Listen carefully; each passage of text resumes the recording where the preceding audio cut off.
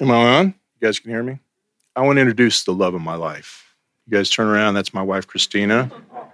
Now, give her a hand clap. She's going to be doing this all through the entire session because I've been too busy to get a haircut. And so I'm like going, okay, I can't. I'm just going to do a ponytail or something here. But anyway, hey, thanks for coming. I've been to every single ARC conference. This is the first time that Christina has ever been able to come with me. And so this has been a really moving, emotional time for me.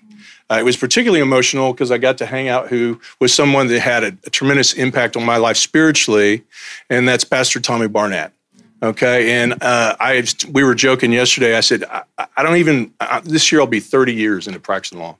Only working with churches and ministries, religious nonprofit organizations, okay?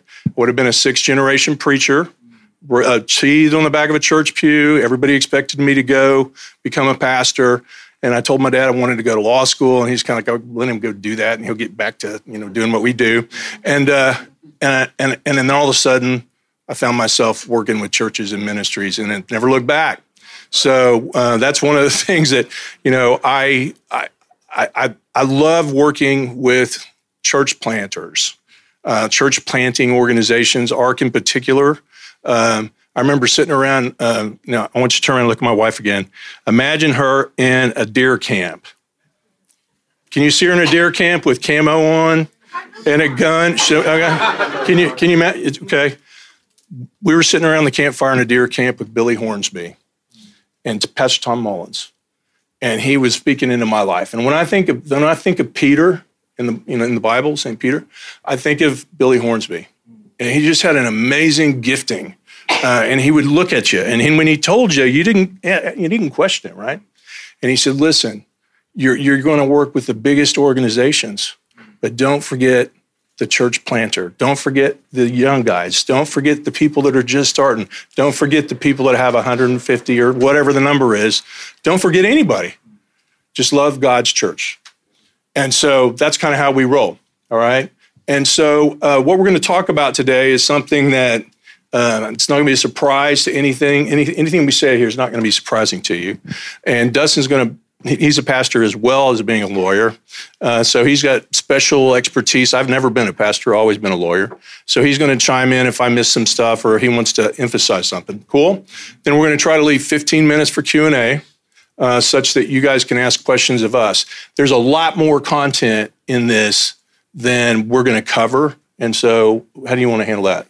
So right after we're done, I have some business cards. If you want the slide deck, just take a card, and then we'll email that out to you. So you can have the whole slide deck, and you can look at it that way. Okay, so first of all, why are we talking about crisis? Who wants to be successful in ministry here? Raise your hand. Let me give you some news that will not surprise you. But the relationship to success in ministry, there's a correlation to how many crises you're going to have to deal with. Every single person that's spoken here today, and 90% of them are clients of mine, go through crisis. Now, you may be thinking, well, I don't hear about it, or I don't know, what does he mean when he says a crisis?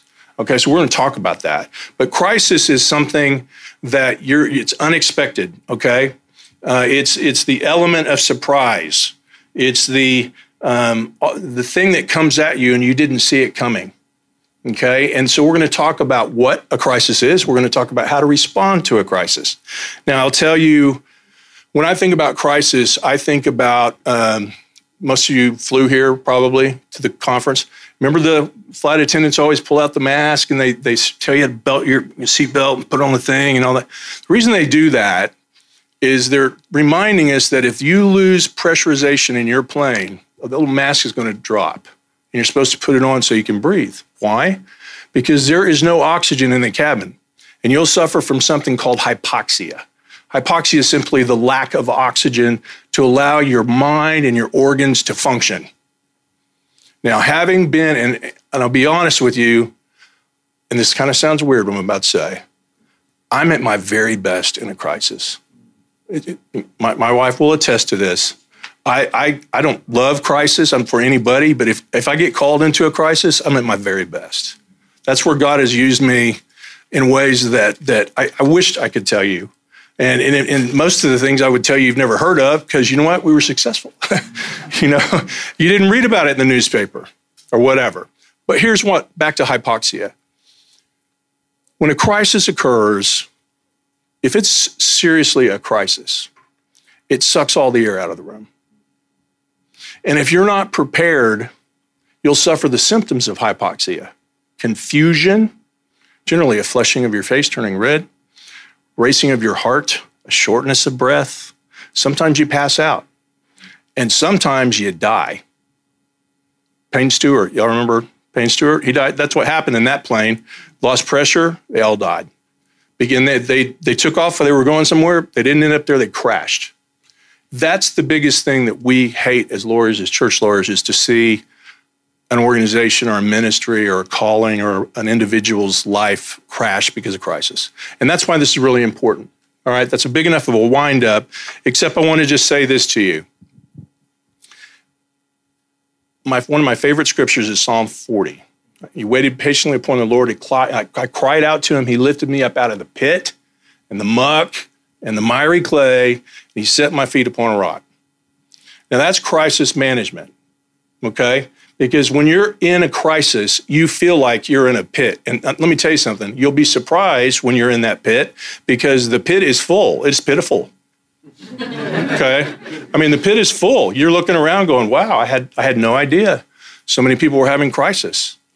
It's because you're in ministry. There's only one solution to, if you don't want to have crisis, there's only one solution. You need to get up and go home. Don't do it. Don't be in ministry. Because there's no way to avoid it. Why? I'm not going to preach to you guys, but there is spiritual warfare at work, and the enemy does not want you to be successful. And you just got to remember that. So keep those things in mind as we talk about some of the practical things you can do in terms of how to deal with and manage crisis. Now, one of the things I'll tell you also from my experience is that crises generally do not occur during the normal business hours, Monday through Friday. Again, my wife's here. She can attest to the fact that if you're a client of mine, you get my cell phone number. Why is that? Because I know if you really need me, you're going to end up calling me. Oftentimes, it's at that board meeting on a Friday night or Saturday night, or it's something that happened on Sunday or whatever, okay? I was asked, as we were talking about this, to give an example of a crisis that would kind of, draw you in, and you can understand how the severity of it is, and it would be applicable to everybody. Well, that's a hard one for us because we deal with a lot of crisis. One that came to mind, however, was a call that I got from a pastor in the state. I didn't know his name, didn't know the church, wasn't in my state, had never heard of him. He had been given my name by somebody else. And he calls me up and he tells me this. Hey, listen, I need your help. Well, what's going on? Well, we have a church school. We really look at it as a ministry of our church. And it's been very successful, but most of the attendees in the church are not church members. They're not kids of people that attend our church. There was a couple in the high school, dating couple, and apparently the relationship went bad. And so he lured his girlfriend down into a creek, shot her in the head, and killed her. Okay? Now, that is a crisis. Everybody agree? Anybody think that's not a crisis? Okay. And I said, okay, then what? And he said, well, the police are coming. Fox 4 is called. And I need to know what to do. Now, that's not the time to engage in crisis planning, right? That's not the time. Hypoxia sets in. You're not going to make good decisions. You're going to make mistakes. And so I use that as an example because it doesn't have to be that extreme. But there's various kinds of crisis, which we'll talk about, but you got to be prepared for them. Understand that they're going to come out of nowhere. And also understand that you have to make decisions based upon insufficient information and oftentimes misinformation. There's not the perfect setting. You're going to hear something and you're going to think, okay, if true, then we got a crisis. And you're not going to have the opportunity to flesh it out immediately. In our world, we talk about it, we call it the 24 hours. There's a golden 24 hours. If you have a real crisis at your church, your ministry, you literally have about 24 hours in the world in which we live, and I could probably argue it's less now with social media and everything else, but about 24 hours to figure out what your story is and get it communicated out and figure out how you're going to respond. And the decisions you make within that 24 hours will determine the outcome of your crisis. Whether or not you're able to put the mask on, land the plane, or crash, okay? Is it worth time talking about? All right, let's do it. One of the things that you're going to encounter in a crisis is this escalating flow of events. Things are going to be coming at you like a fire hydrant, okay? And you're going to be asking a lot of questions, what I call the 5 W's. Who, what, when, where, why? What happened? Who was involved? Who knows this? What do we have to do? Who do we have to call? It's Ghostbusters. Who are we going to call? So you're going to go through all these issues, and you're going to be thinking about this, and you're going to be doing it under intense scrutiny. All right? And several of the pastors that have spoken this session or these last couple days, they all talk about how, or many of them talked about how you can't avoid certain things because God is fashioning you. He's strengthening you. He's getting you prepared, right? And so crisis, if you look at it correctly, is an opportunity to get stronger so that you can go to the next level. And I always encourage people when I'm talking to them that, okay, this is not going to be the end. Okay, we're gonna get through this generally, not always, but generally, and you're going to be stronger. So if you keep that mindset really important, and avoid something that I call a siege mentality. Okay, this is I'm from Texas. All right, we call this the Alamo. I mean, I don't know if y'all know the story of the Alamo. It's a great story, but it's also kind of a tragic story because they didn't have a chance. Okay, they're just going to hold up at 157 versus 5,000. You lose, right? So it's really an important thing to think about. Is this the thing that you are going to manage, or are you going to go into a siege mentality? And what do I mean by that? A lot of people will say, well, we're going to ignore this. Kind of like the Garden of Eden, the Garden of Eden's got great lessons on how to not manage a crisis. First of all, don't lie to God. Second of all, don't try to cover up, right? I mean, you sit there and go, okay, well, there's things. So you sit there and go, what are we dealing with here? And sometimes people will say, oh, it's just the haters, or this is the big reflex that you have to fight. And that is, we're just going to say no comment. No comment. And in the world we live in today, that's not a good answer. Now, I will tell you, this is a very appropriate answer. We'll get deeper into this in a minute, but to say we want to help you because the media wants to know. And I'm talking like real media, not social media, real reporters that have a job to do. And you say, look, we're looking into this. We just found out. We don't have all the information. If you'll give me your card, I'll communicate with you. We're not trying to hide the ball here, but I can't give you what you're asking for right now. And generally, not always, but generally, they're respectful of that, and you can work with those kind of professional media folks. So, again, it's intense scrutiny. It's going to be hot in the kitchen, and avoid the siege mentality, which is a reflex. So, anything you want to jump in to say? I was just the media will lie to you when they're coming to you asking for questions. We have churches all the time. They'll call and they'll say, they gave me an hour and a half to provide a written response to a question, and they said they only want to do it to help us. That's why they've asked the question, so we could clear our good name and we could be there. So it's really important that you have, and we're going to talk about this a little bit later on, but you have in your plan that you have an initial response to the media that can buy you that time so you can prepare your actual statement that you're going to have.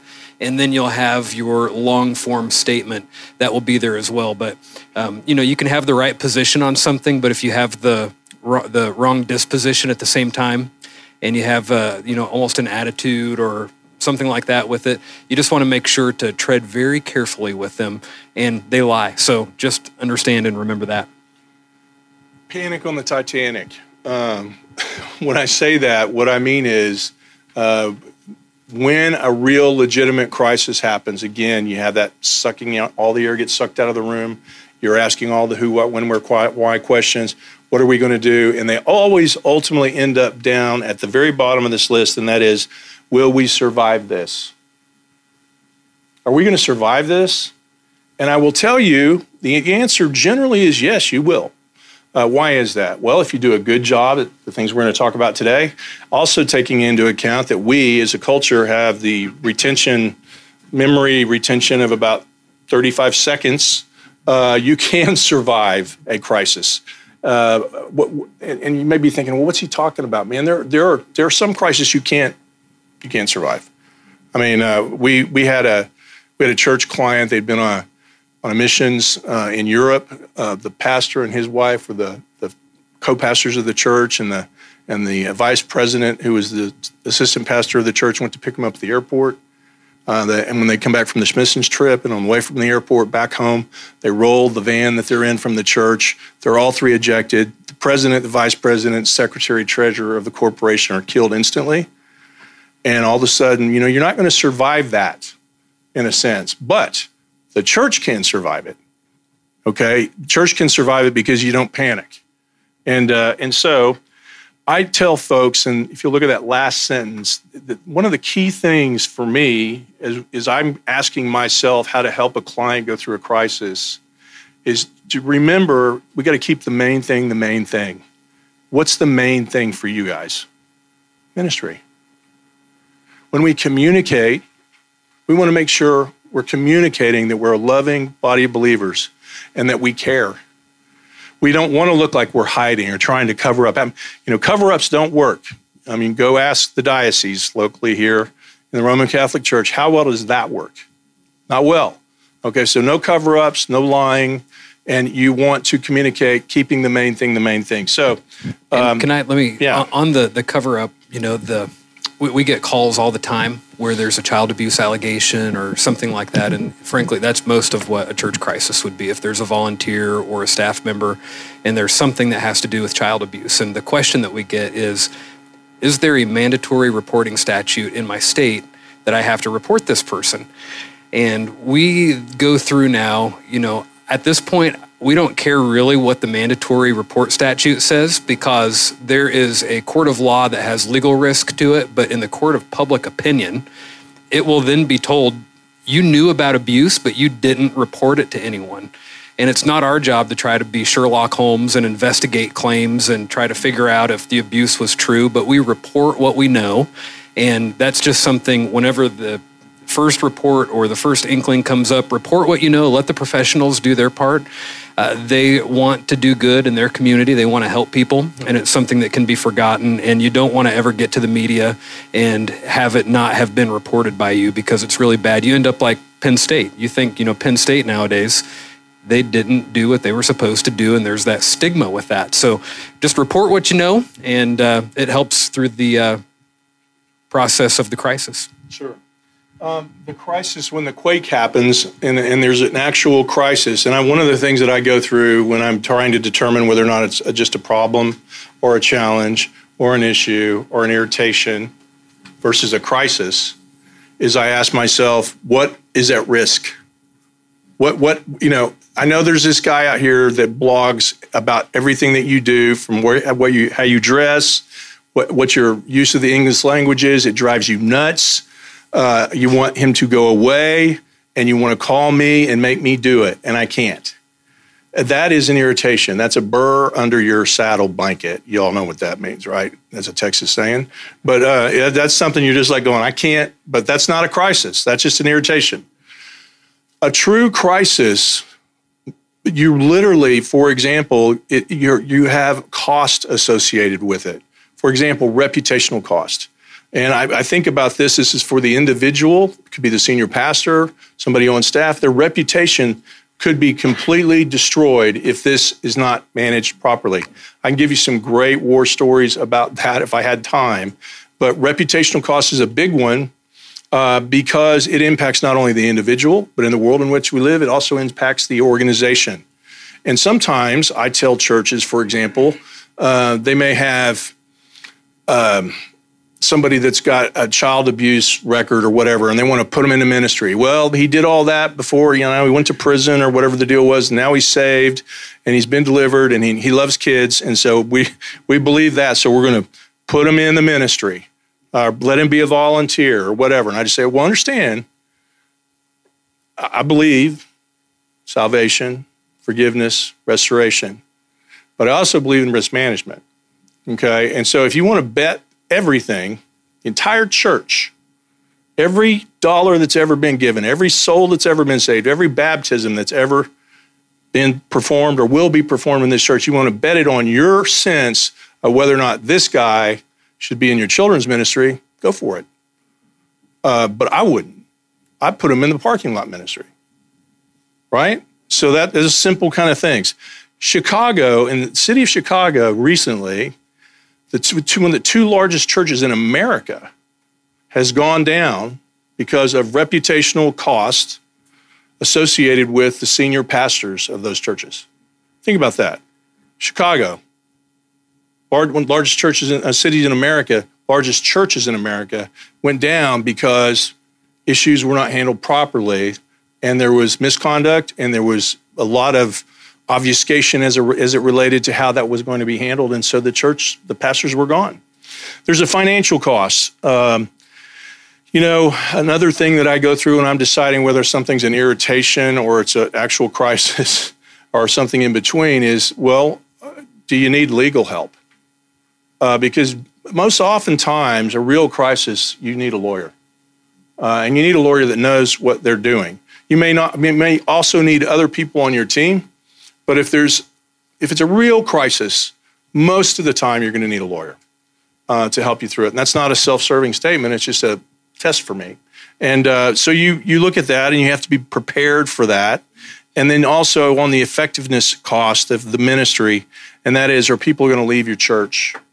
And we can't forget, and I know you guys don't forget this, but there's a lot of churches to choose from. And people get to vote by their shoe leather. I mean, if they don't like how you're handling stuff, they don't like how you're thinking, how you're organizing things, what you did as it related to that youth pastor that you had a problem with, and you shuffled him off to the other church, and then blah, blah, blah, and then it comes back to you, and they go, why would I go to this? I'm going to go to this church. Go to another church. And so those are the kind of things that you need to be really attended to. And one of my favorite stories, there's actually a silver lining to some of these. It was a church in the Midwest, and they had a child abuse situation that happened. So they called, what do we do? And it actually had merit to it. So, it was unknown. They were on the fence as to whether they should report, this is somebody, they're involved. We would never suspect it.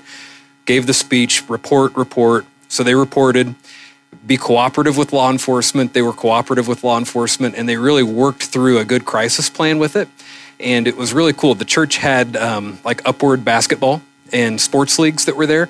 And the actual investigator, the child abuse investigator that was with the police department, commented to the church that they handled their crisis so well with everything. He said, we're going to get our kids and we're going to put them in the sports league, and then we'll be at church on Sunday.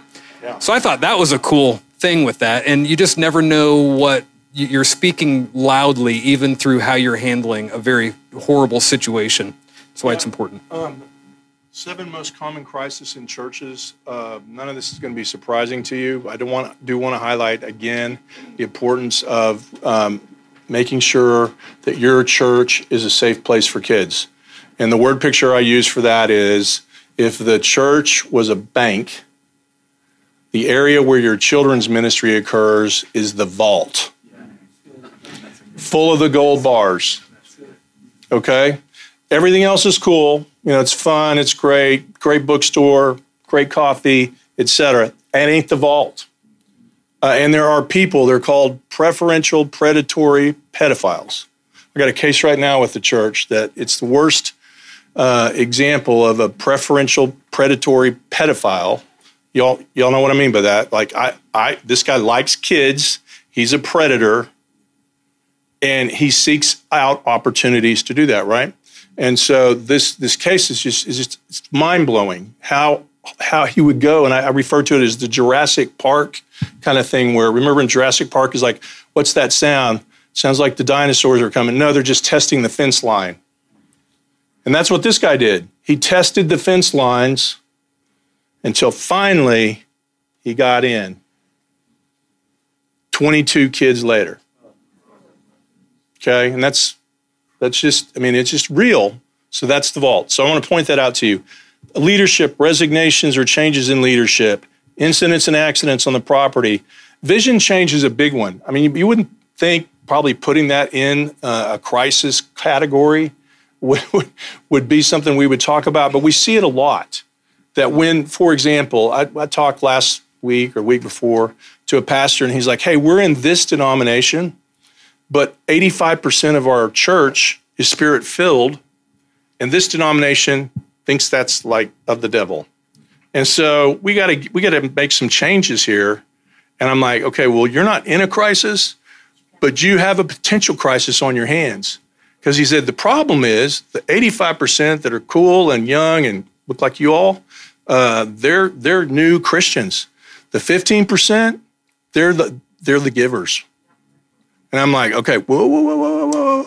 Slow down. We're going to go slow here because you have a potential crisis on your hands if you don't handle that correctly. And with that one, it's really important to know what your governing documents say, your bylaws, whatever your equivalent of your articles of incorporation are with your state, because when you have the vision change, that's when you have, two different groups that pop up in the church and they're at odds, and they always have the one vocal person that causes all the problems, sends all the emails, posts to social media, interrupts meetings and all of those things. So you have to get to the place where you have clarity, and it's important to look at those documents now to make sure. We had a situation earlier this year, and the governing documents were an absolute mess. They were ambiguous, they contradicted everything, and we couldn't have any protection from those as we worked through the process.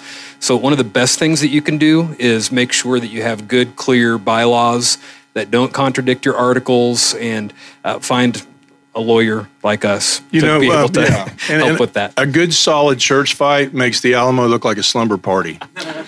For real. It is crazy. And this is not a made-up story. I was a couple years ago in a church fight. I wasn't, but I was representing the church, and there was a major split. And so we're having the big vote, and unfortunately in their bylaws it said Robert's Rules of Order, which are straight from hell, in my opinion. And so we were having to conduct this Robert's Rules of Order meeting after the church service, after the third Sunday, after the regularly scheduled full moon, all this blah, blah, blah. And so finally we get in there, and so this police officer who's security at the church said, hey, listen, I really think you ought to wear a bulletproof vest under your jacket. And I'm like, what? And he goes, there's some people that are really wound up here. And I was like, you know what? I'll go down doing that. I'm not going to wear a bulletproof vest. But I couldn't believe it, And so really smart, and they taught me this in law school, if you're in the middle of a long, brutal, bloody church fight on Sunday afternoon, turn the air conditioning off in Texas in the summer, and people start leaving.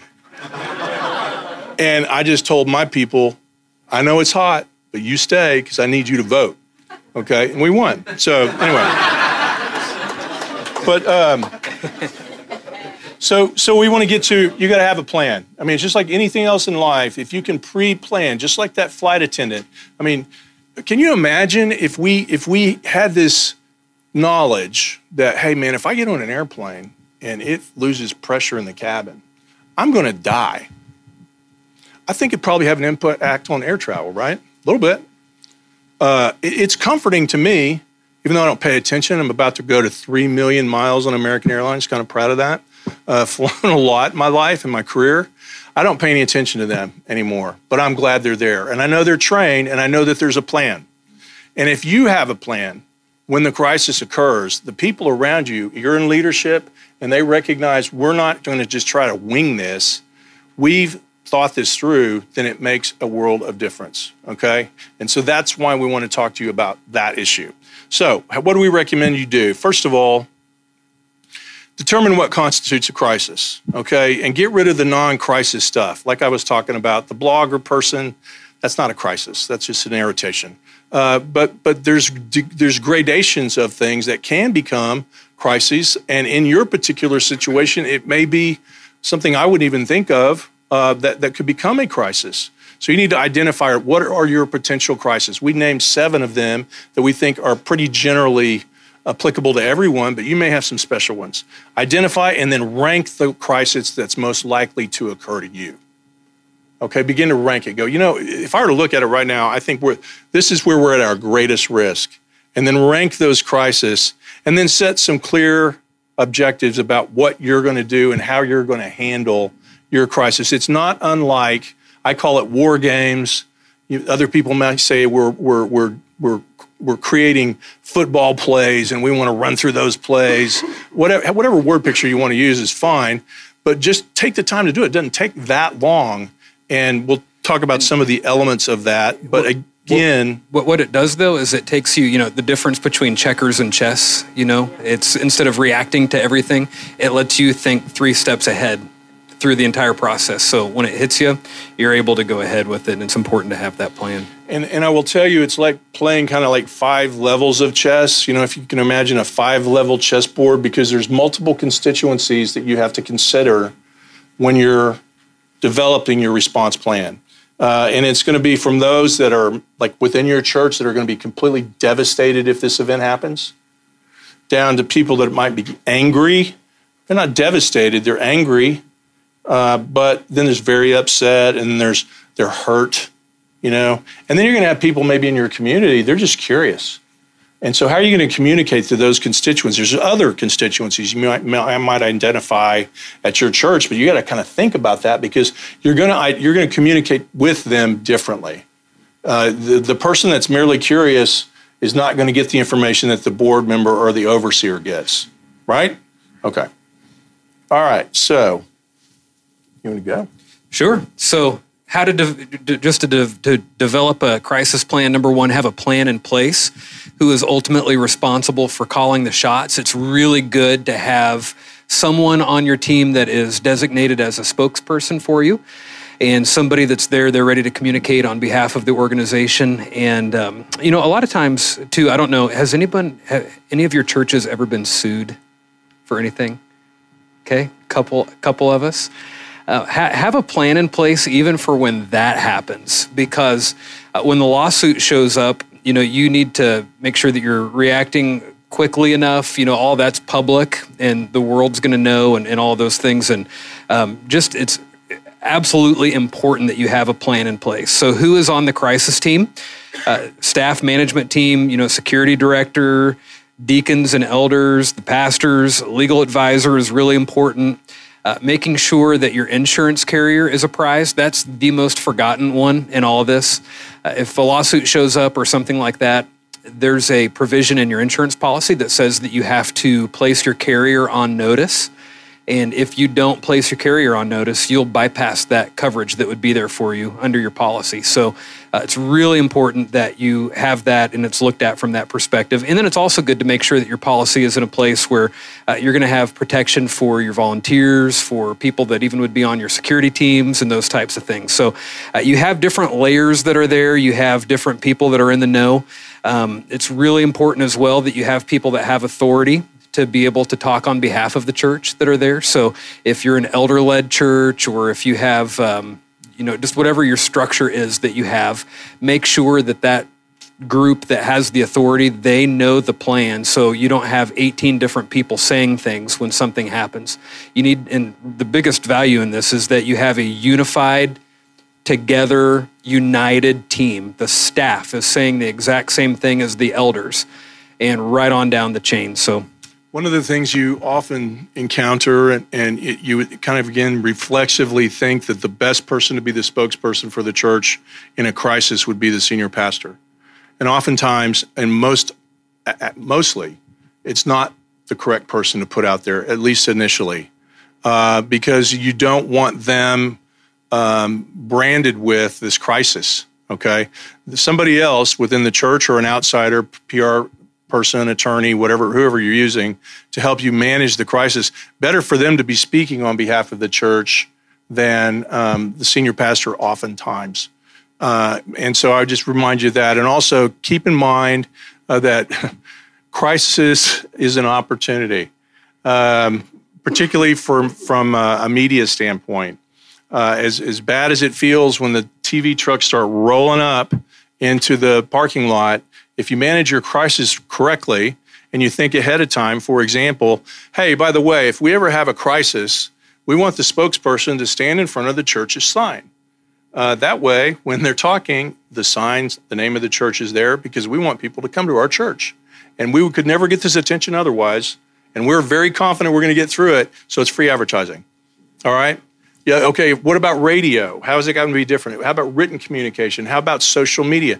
There's a bunch of strategies you've got to think through, and you've got to have a centralized command person to manage that. And it's really helpful, too, to get some outside help with this. When the media is asking questions, and I'd mentioned a moment ago, golden rule for communication is you make sure everybody is on the same page. And we just had one of these 2 weeks ago, and the pastor was worried that the media was going to show up on Sunday and ask questions. And, his question to us is, if the media is here, can I call the police and have them removed from the property? Can I have my security guys get rid of them, So we got out the Constitution and probably the First Amendment and said, hey, that freedom of religion, freedom of the press, right there together. So no, we can't do that. Probably not a good idea, We're here, and then you get the camera, some angry security guard, chasing them down. But what we recommend is that whatever public statement that you're going to issue from the pulpit in church about it, you have it in writing, and that is the beginning, and that is the end on your statement. And it's written, and you're not going to go extemporaneous on that one. You're going to read through the public statement from the very beginning to the very end. Everybody on the team, they have the same public statement. If they get a question that's asked, what do you have to say about that as the student pastor? Or what do you have to say as the children's pastor? You have a copy of the statement and you're ready to go. So then if the media shows up and they ask anybody any questions about it, we've already given our statement on this, and everybody is saying the exact same thing. And Facebook, Twitter, everything. It's got to be consistent all across the board. And it's very good that you make sure that you have some outside help on that, because you're right in the thick of everything. You want to see how it's going to be perceived. You want to be able to have people with experience with this to be able to put those statements together. There's a fine line, especially when you have abuse situations. As a church, we're supposed to be shepherds and we're supposed to care for the victims in abuse situations. But then at the same time, we have a responsibility to protect the rest of the entity in the church as well. So those are very, very nuanced, I guess, and you have to be very artful in how they're written and how they're communicated. But it's so important. Same thing across the board. Let's jump down to the post-crisis retrospective thing. I think it's important that after you go through a crisis, whatever it is, that you step back with your team. Your team may be you and your wife and some friends. I don't know. It depends on the size of your church, what the issues are. Or it may be the entire board or whoever's involved in this response and go, hey, how'd we do? And how can we improve? It's the post-game film scenario. Because, again, the better you are, the greater you are, the more effective you are, the bigger you become, et cetera, et cetera. Crisis follows, and they just get bigger, okay? They may be different, but they're just bigger. So I think that's an important exercise to go through. And then I was gonna read you guys something that I think is a great example of a crisis that we're all probably aware of, the 737 MAX issue that's going on with Boeing, right? The grounding of the fleet. And the reason I use this as an example is because I think this is a great example of an organization that is, super successful, right? Everybody's flown on a Boeing plane. They've got all the resources in the world, and they have completely bungled this crisis. In fact, I don't think that the CEO of Boeing will survive this. He gets paid $30 million a year, excluding stock options. Okay? And you know what he did when the crisis occurred? Now, you got to understand this. They knew they wanted to build an old new plane. And what that meant was we're going to use an old airframe, put new engines, new equipment, et cetera, avoid FAA licensing and approval and all that, and no more additional training for the pilots because that's really costly, and we'll beat Airbus. Our planes will be more cost effective. And a bunch of people 9 years ago resigned over it. They went ahead. So they had a 9-year heads up. We got a potential crisis on our hands if this plane doesn't work right, okay? So what did he do? Nothing. There was no, I'm going to read to you the first statement that came out from Boeing, just real quickly. March 13th, 2019. Now, there was a crash in the fall of last year. There was a crash in February of this year. First time anybody says anything from Boeing is March 13th. They say, Boeing continues to have full confidence in the safety of the 737 MAX. Okay, however, after consultation with all these government organizations, Boeing has determined, out of an abundance of caution and in order to reassure the flying public of the aircraft's safety, to recommend the FAA temporarily suspend operations of the entire global fleet of 371 737 MAX planes. Well, interestingly, when he said that, the entire world had already done it, other than the United States.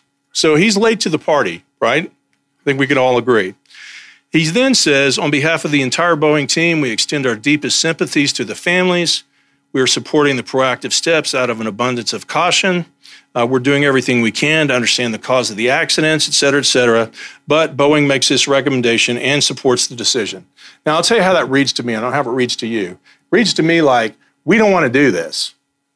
We think it's the wrong decision, but we don't have any choice. Does anybody disagree? Okay, I want to show you what we did. These are the exact same words. And you tell me if it's a different message. I went and rewrote it. First of all, I changed the title. I just said, Boeing supports action to temporarily ground 737 MAX operations.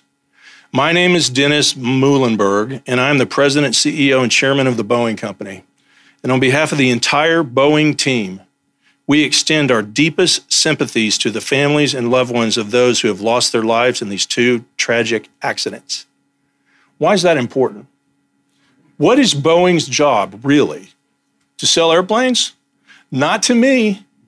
I want to get on a Boeing plane, and then when it lands, I want to get off the Boeing plane alive. That's the main thing. The main thing is not shareholder performance. It's not the government. It's about making sure people are, and I'm not picking on Boeing. I'm picking on this statement. All right. So I went on. It says, so now I've taken this statement. I said, we're sorry this happened to these people. Next paragraph. Safety is our core value at Boeing for as long as we have been building airplanes, and it always will be, because that's the main thing to us, safety. There is no greater priority for our company and our industry, and we're doing everything we can to understand the cause of this accident in partnership with the investigators, deploy safety enhancements, etc. And he says, Boeing continues to have full confidence in the safety of the 737. However, out of an abundance of caution, and in order to reassure the flying public of the aircraft's safety, Boeing has recommended to the FAA the temporary suspension of operations of the global fleet of 737 MAXs. Now, is that different? Does it feel different to you? Those are the same words, but it's a different attitude. It's a different purpose. It's keeping the main thing the main thing. It's a terrible, nobody will be able to bring back those people that died in that flight. They will not come back. But they're recognizing in this statement, I believe, that that's their number one priority is people. So I bring that as an example. If you're going through a crisis, whether you're writing a press release or you're working with someone to think about talking points for the media, or you're going to have to talk to your congregation or whatever this thing is, keep the main thing the main thing. Always start with what you're about and why it matters and what you're doing to continue to minister despite the crisis that you're going through. And if you do that, you can navigate the storm, you can get to the other side, and you'll be stronger for it. Amen? All right. That's it. Any questions? Thank you.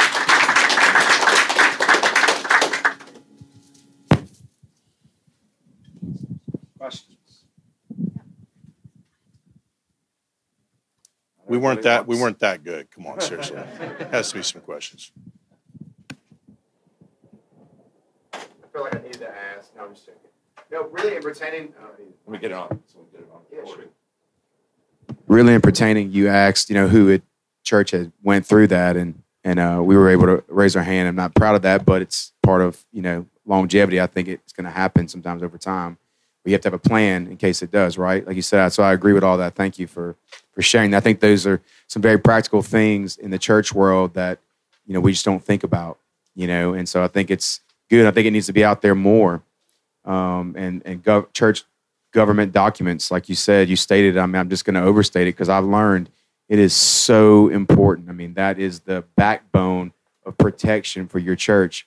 If your church governing documents, your bylaws, those articles, if they aren't sound, if they aren't true, if they aren't looked over by somebody who knows what they're talking about, then when you need them, they're not going to be there to support you, and it's going to be a fail.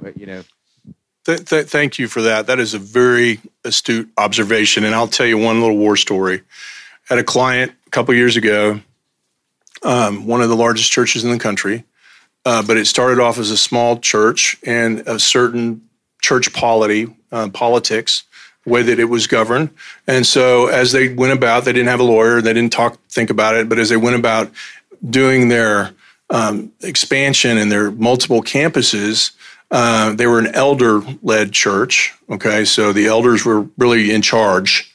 And so at each location, they just said, well, we'll just use when we go to this state, we'll just change states and use the same stuff. Well, the problem was they ended up with 7 campuses, and it required each one of them to have 14 elders. That's 84 elders. And there's one pastor. And so there's a crisis. We have to call an elder meeting. All 84 are coming. So I'm thinking, I need to know who they are. I'd like to know. And he goes, well, I don't know most of them. We just use the same old bylaws. And I said, man, we got a problem. The statistical likelihood of you being successful in a crisis with 84 people and the majority of them you don't actually know is low. Very, very low. I mean, right? And so it's a great example of how things can go wrong. And so governing documents are super important. And you can litigate the governing documents. Courts will not interfere with how you do church, but they will bind you to what your governing documents say. That's why it's important. So when it comes to votes, little things like, did you provide the right notice to the people whose membership rights were at risk? And all of those things, a court can come back and say, nope, what you did, we're going to completely set that aside because you didn't follow your bylaws, and then you're just in a big mess with everything. And one of the things that we wanted to mention, if you have more questions, be thinking, I'm not going to hijack those. But we wanted to highlight to you guys, we have a client membership program at the Church Lawyers, and we're a national law practice. And it just made me think of it with everything we've talked about with the bylaws and all of those things. But a great opportunity. What we are excited about with the membership program is, a lot of times when you think of lawyers and you think of, the different things, our main core value is a relationship with you guys. So we want you to be able to pick up the phone and you see what the client membership fee is. It's normally $2,100, but since you're an ARC conference attendee, if you send us an email, give us a call. Hey, I was at the ARC conference and I want to sign up.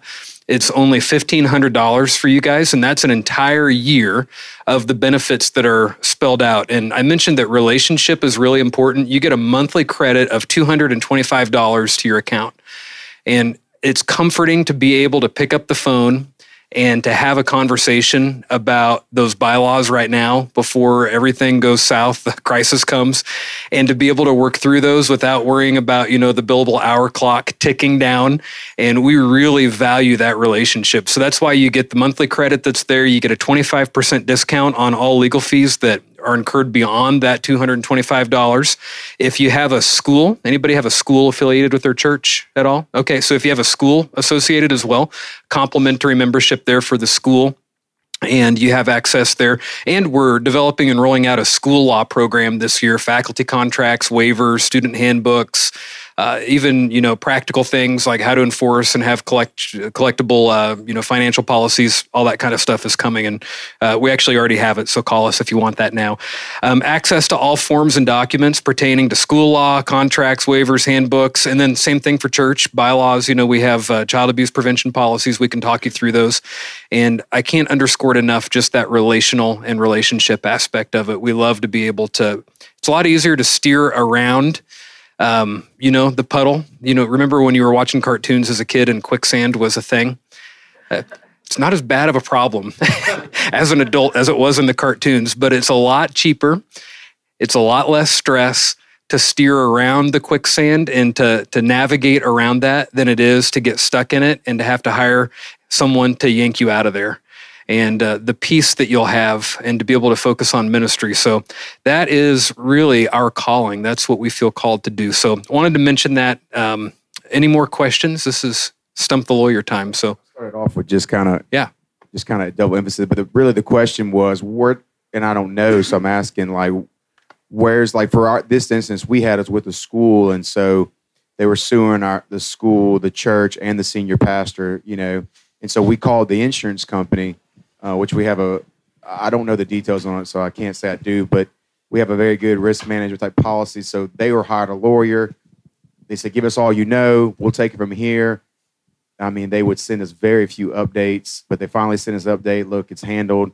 It's done. It wasn't settled. It was over with, in other words, they didn't have to pay him or anything. They just proved that it was not our fault, Right. And so everything was cleared. But how do I know, what's a good, I don't know, when do you just call the insurance, or when do I look to somebody like you guys to help? You know what I'm saying?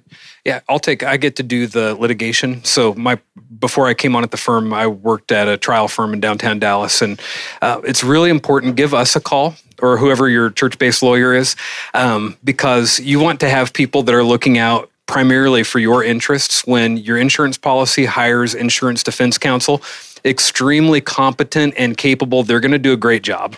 And they have rules under the Bar Association to be your advocate and to zealously advocate for you as their lawyer.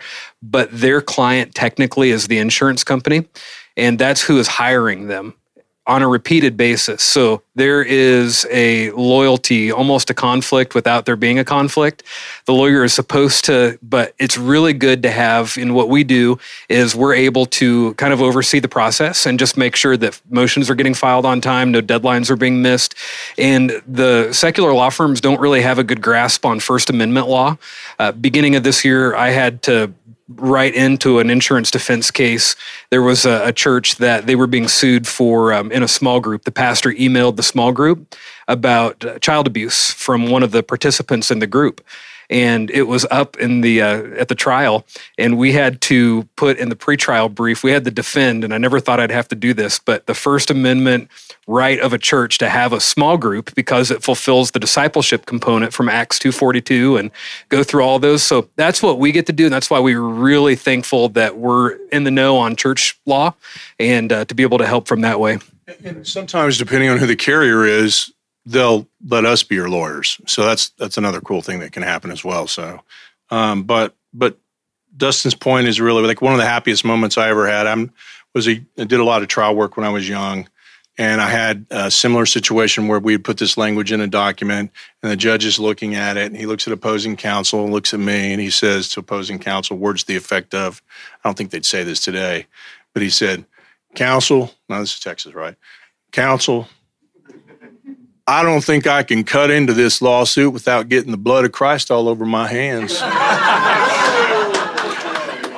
Dismissed. And I was like, yes. We didn't have phones back then or whatever. But anyway, yeah, so it's really important. And it's the distinction between people that kind of understand there's this is a very nuanced world that you guys live in. And there's special protections that the founding fathers, who I believe that hot summer in Philadelphia, that the Holy Spirit descended when the Constitution and the Bill of Rights was written, and they provided for protection for us to be able to do church the way that we believe God called us to do it. To Dustin's point, that's why bylaws and articles of incorporation are so important. You know why they call them bylaws, right? And this is for real. They're the laws by, it's an old English term, you have to live. Okay, if you lived in the old village, Nottingham, the sheriff would put up the laws by which you live, and they were called bingo. So your bylaws need to be your bylaws, not somebody else's bylaws. I tell folks, bylaws should be like a mirror. It should not reflect your buddy's church or your favorite church or the church you want to be someday. It should reflect you and your church. So each page, as you turn it, you look at it, you read it, and you go, yeah, that's us. That's us. Because if you find yourself in a courthouse, those are the laws by which you will have to behave. And if you've got a bunch of stuff in there that says we have subcommittees, and I had a client one time, I went to the executive pastor's big traditional church, and I said, dude, when was the last time? I mean, they treated the bylaws like the Constitution. I mean, it was like I had to put on gloves and go in a room or something. They're like, here they are. And I'm like, okay. And so I start going through them, and I'm like, you have 52 subcommittees of your board of directors. And he was like, well, so? And I said, what? Oh, okay. I said, you have to have those, right? We don't have those. I said, well, I watched the broadcast on television, man. It's always kind of struck me how beautiful the flowers are on the broadcast on television. And I said, who selects those? Who pays for them? What's the budget? He goes, I don't know. Somebody does. TV probably. No. You have 52 subcommittees. One of them is the Sunday morning worship service floral selection subcommittee. Only they can put flowers on that stage. Only they can spend money. And he goes, well, that's ridiculous. And I go, we need to change your bylaws. He goes, no, we can't. Because they're like the Constitution, right? So that's an example, crazy example, but don't get caught up in that. So, because everybody wants to share bylaws, and the bylaws for this church may not be, in this. So anyway, just make sure that your bylaws reflect who you are, okay? Because it's really important. Thank you guys. We love you. Praying over you. Blessings. Thanks for coming.